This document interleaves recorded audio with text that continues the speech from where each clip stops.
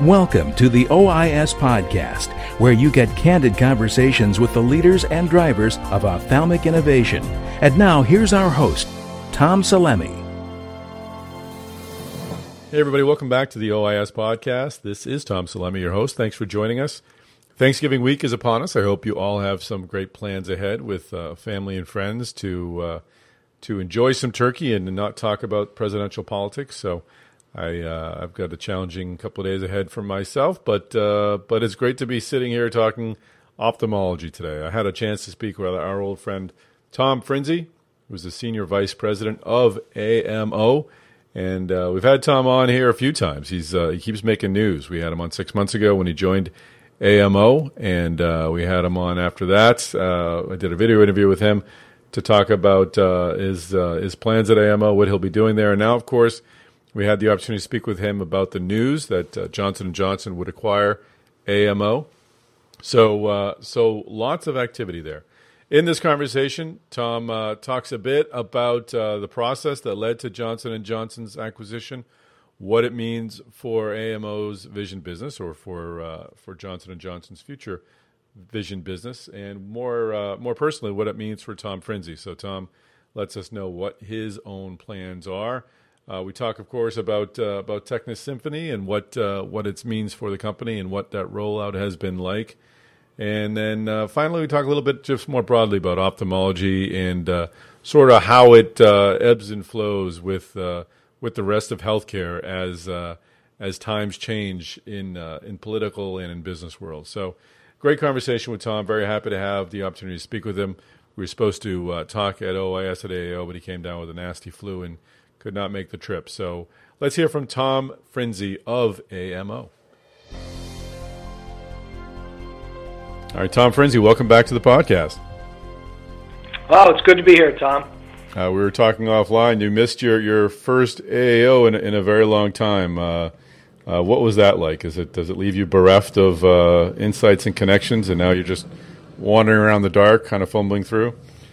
No, I think what it did allow me to do is get caught up on some long-needed rest and allow me to feel re-energized for the final push to the year. But certainly missed being at the OAS. I always find that a great way to start, whether it's the AAO or the ASCRS, to kind of network with colleagues and get a buzz of what's happening both in the financial investment world as well as startups and strategics. So I heard you had another successful meeting, and I look forward to participating on the front end of ASCRS. Yeah, Jim Mazo missed you tremendously. He just I during the whole understand my buddy Mr. Mazo was kind to me from the podium, so I always appreciate that. So let's get back to business. I mean, we talked about 6 months ago when you took over as Senior Vice President of Abbott's Vision Business, and looks like we can't leave you alone without a company you're leading being acquired. That came quickly. We had the opportunity to speak with Ashley McAvoy from Johnson & Johnson a few months ago, and this was right when the deal was done. There was some time has passed since. I'm not sure if there's a lot of clarity yet on the acquisition. But first off, did the acquisition come as a surprise to you, or was this sort of something that you were positioning AMO for? Well, I think it wasn't necessarily a surprise, but particularly as Abbott made a decision to kind of reshape their portfolio, particularly from a medical device point of view, and focus more in the cardiovascular space.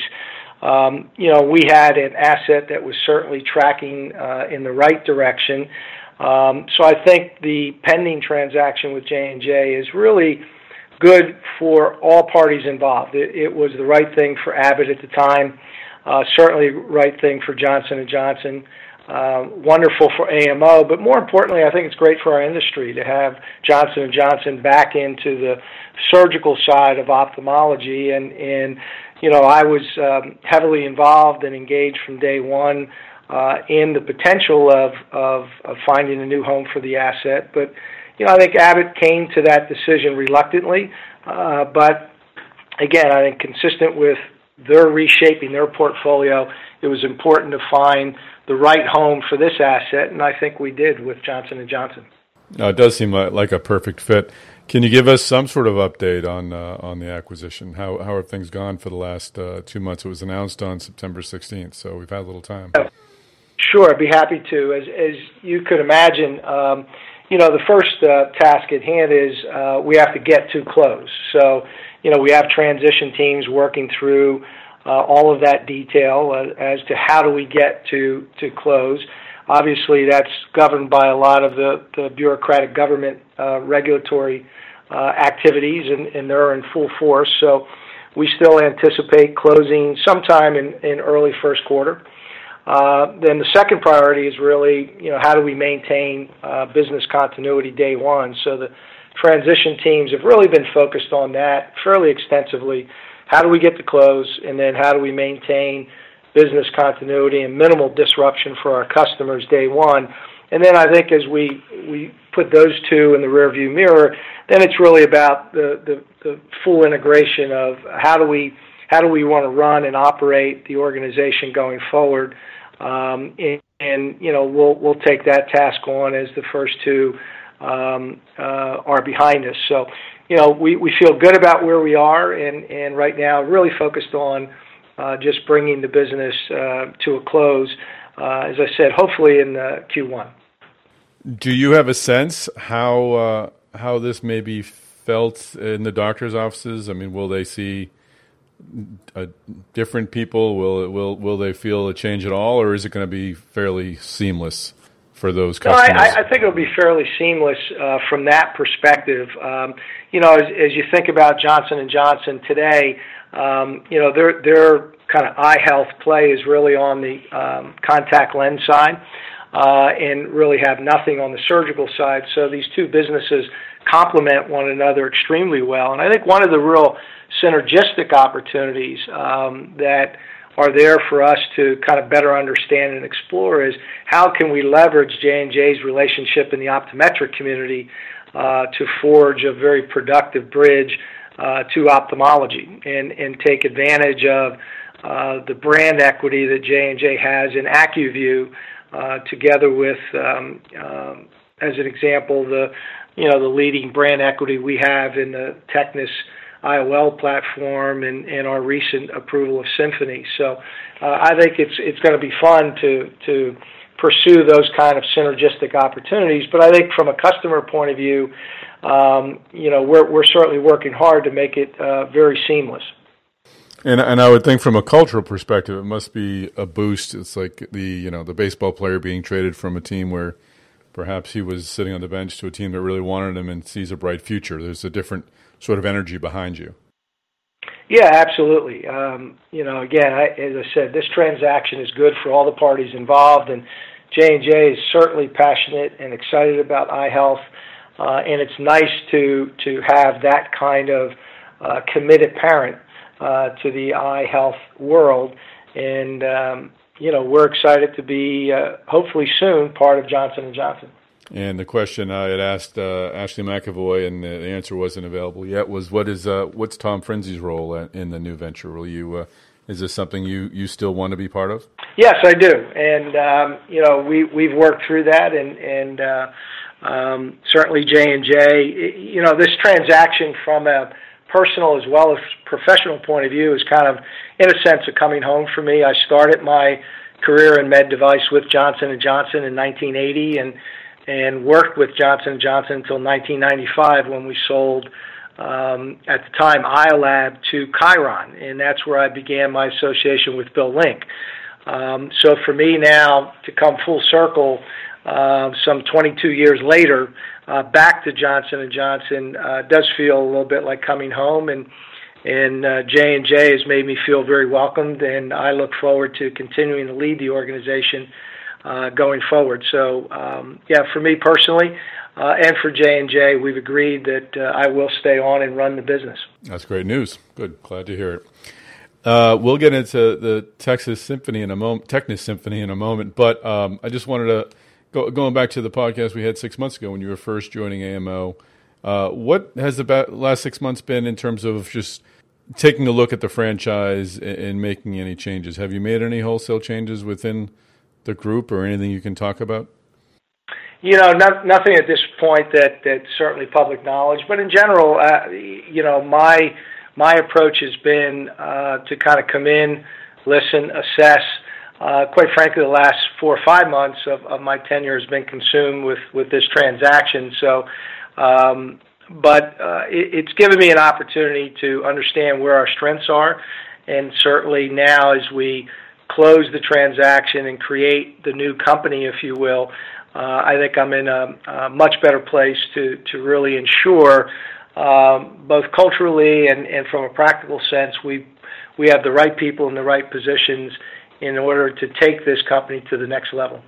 On one hand, I was thinking it's probably very difficult to manage sort of both aspects, coming in, managing downward to your staff, and then having J&J coming in, having to manage upwards with the transaction. But in some cases, I bet it's probably beneficial to get this all done with at once. Yes, I think so. And again, a lot of my vision is very consistent with what J&J is thinking. So, as we mentioned earlier, a lot of synergy and a lot of opportunity, and more importantly, just a lot of excitement. And the initial reaction from the ophthalmic community, I think, has been very positive. So now it's up to us to fulfill that excitement. And just, were there other bidders for AMO? Maybe, and you're not going to talk about specifics, but my question is, are there other players out there who are not a J&J, who maybe aren't well known to ophthalmology right now, but are looking to get into this space? What is that sort of neighborhood like? Are there other players looking to get into this specialty? Yeah, I would say so. We ran a competitive process, and again, when you think about the field of eye health and ophthalmology in general, the demographics are very attractive, and I think it attracts companies that want to put their money to work in this space. So our process was as competitive as you might imagine. Did any of those companies rhyme with Oogle? Just kidding. All right, probably not. Let's get back to business. And in July, you had some great news with Texas Symphony being approved. What has the rollout been like? Tell us a bit about Texas Symphony, the IOL, and what its benefits are, and what has the rollout been like for you in terms of sales and marketing and getting the product out there? Yeah, sure. I'd be happy to. We've certainly been pleased with the initial launch of Symphony. It's really exceeded our expectations. And when you think about rolling out a new technology, if you believe, as I do, that probably the best barometer of future performance is your past experience, and we had at AMO the advantage of observing Symphony being launched in several markets outside the United States back in 2014. So we certainly learned what worked and what didn't work, and how to effectively roll out a technology from that experience. The FDA obviously gave us an approval earlier than anticipated, so it really had us in a hyper mode to be able to prepare appropriately. So we engaged early on with our investigators and KOLs around the country to seek their input. We certainly aligned internally with our supply chain colleagues to ensure that we had proper inventories to launch. And last but not least, we certainly made sure our commercial organization, from a sales and marketing perspective, really put together a thoughtful, targeted, focused approach to rolling out this technology that I think is incumbent when you're rolling out and establishing a new category of IOLs, like extended depth of focus that Symphony represents. So as we prepared for that, the reaction that we've seen based upon that kind of holistic approach has been very encouraging. The anecdotal comments back from docs have been unbelievably favorable in terms of the overall patient experience. And I would tell you, in our first, I guess now maybe 8 weeks of activity, we've sold over 10,000 units across some 700 plus accounts, and the reaction is consistently very favorable. So we're excited, and more than anything, I think Symphony allows us the opportunity, as we spoke a little bit offline, to really grow the private pay aspect of cataract surgery. That channel, as you know, has been relatively flat for a number of years, and I think a product like Symphony really has an opportunity to grow that channel. And again, so far early on, the positive feedback coming from our user base is indeed they're seeing a wider swath of patients coming into that premium channel, if you will, and that's really encouraging. And if that happens, I think the whole industry benefits. We'll save any hardcore political talk for the Thanksgiving dinner table, but I'm just curious as to ophthalmology itself. What's the changes going on at the federal level in ophthalmology having such a strong private pay aspect as you talked about, or at least a major part of it is that? Is there any sort of how does it respond to larger changes in either at the political level or to healthcare? Is it fairly immune to the forces that might throw other specialties this way or that, or does it sort of ride along with the rest of healthcare, and whatever impacts healthcare overall impacts ophthalmology just as much from your experience? Yeah, I think ophthalmology is not immune from all those external forces putting pressure on the healthcare environment. But I think it just adds more credence to the fact that as ophthalmologists think about their future, to diversify their revenue streams into much more of a patient participation segment makes an awful lot of sense. And we certainly want to continue to invest and develop in innovation that can grow that. And as we stated earlier, I think Symphony is a great example of a technology that has the opportunity to do that. So, I think anyone that is looking to have sustainable growth, you have to be looking at that channel and the ability to grow that channel long term.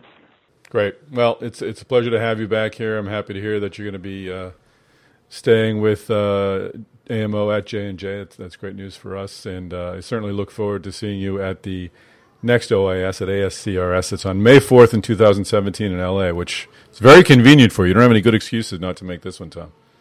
I look forward to it, Tom, and it's always a pleasure to talk with you. Excellent. Thanks so much, Tom. Okay. Take care now. Well, that's a wrap. Tom Prinzi, thanks for joining us on the OIS podcast. Very happy to hear you'll be part of the division going forward under J&J. It's a bit of homecoming for yourself, as you noted, and hopefully we'll have the chance to talk again very soon at an OIS and on the OIS podcast. Thanks again to our listeners for tuning in. If you liked what you heard, you can do a few things for us. You can subscribe to the OIS podcast. We always like to see that. You can also go on iTunes or whatever platform you are listening to, and please give us a rating and a comment about the podcast. We love to hear how we're doing, and it helps a great deal when you do that. And of course, if you want to continue to receive this podcast to your inbox, go to OIS.net and sign up for the Eye on Innovation newsletter. All we need is your email. Just go to OIS.net. So thanks again for joining us. Happy Thanksgiving to everyone. I hope you have a great holiday with friends and family. And tune in next week for another great tale of innovation from the OIS podcast.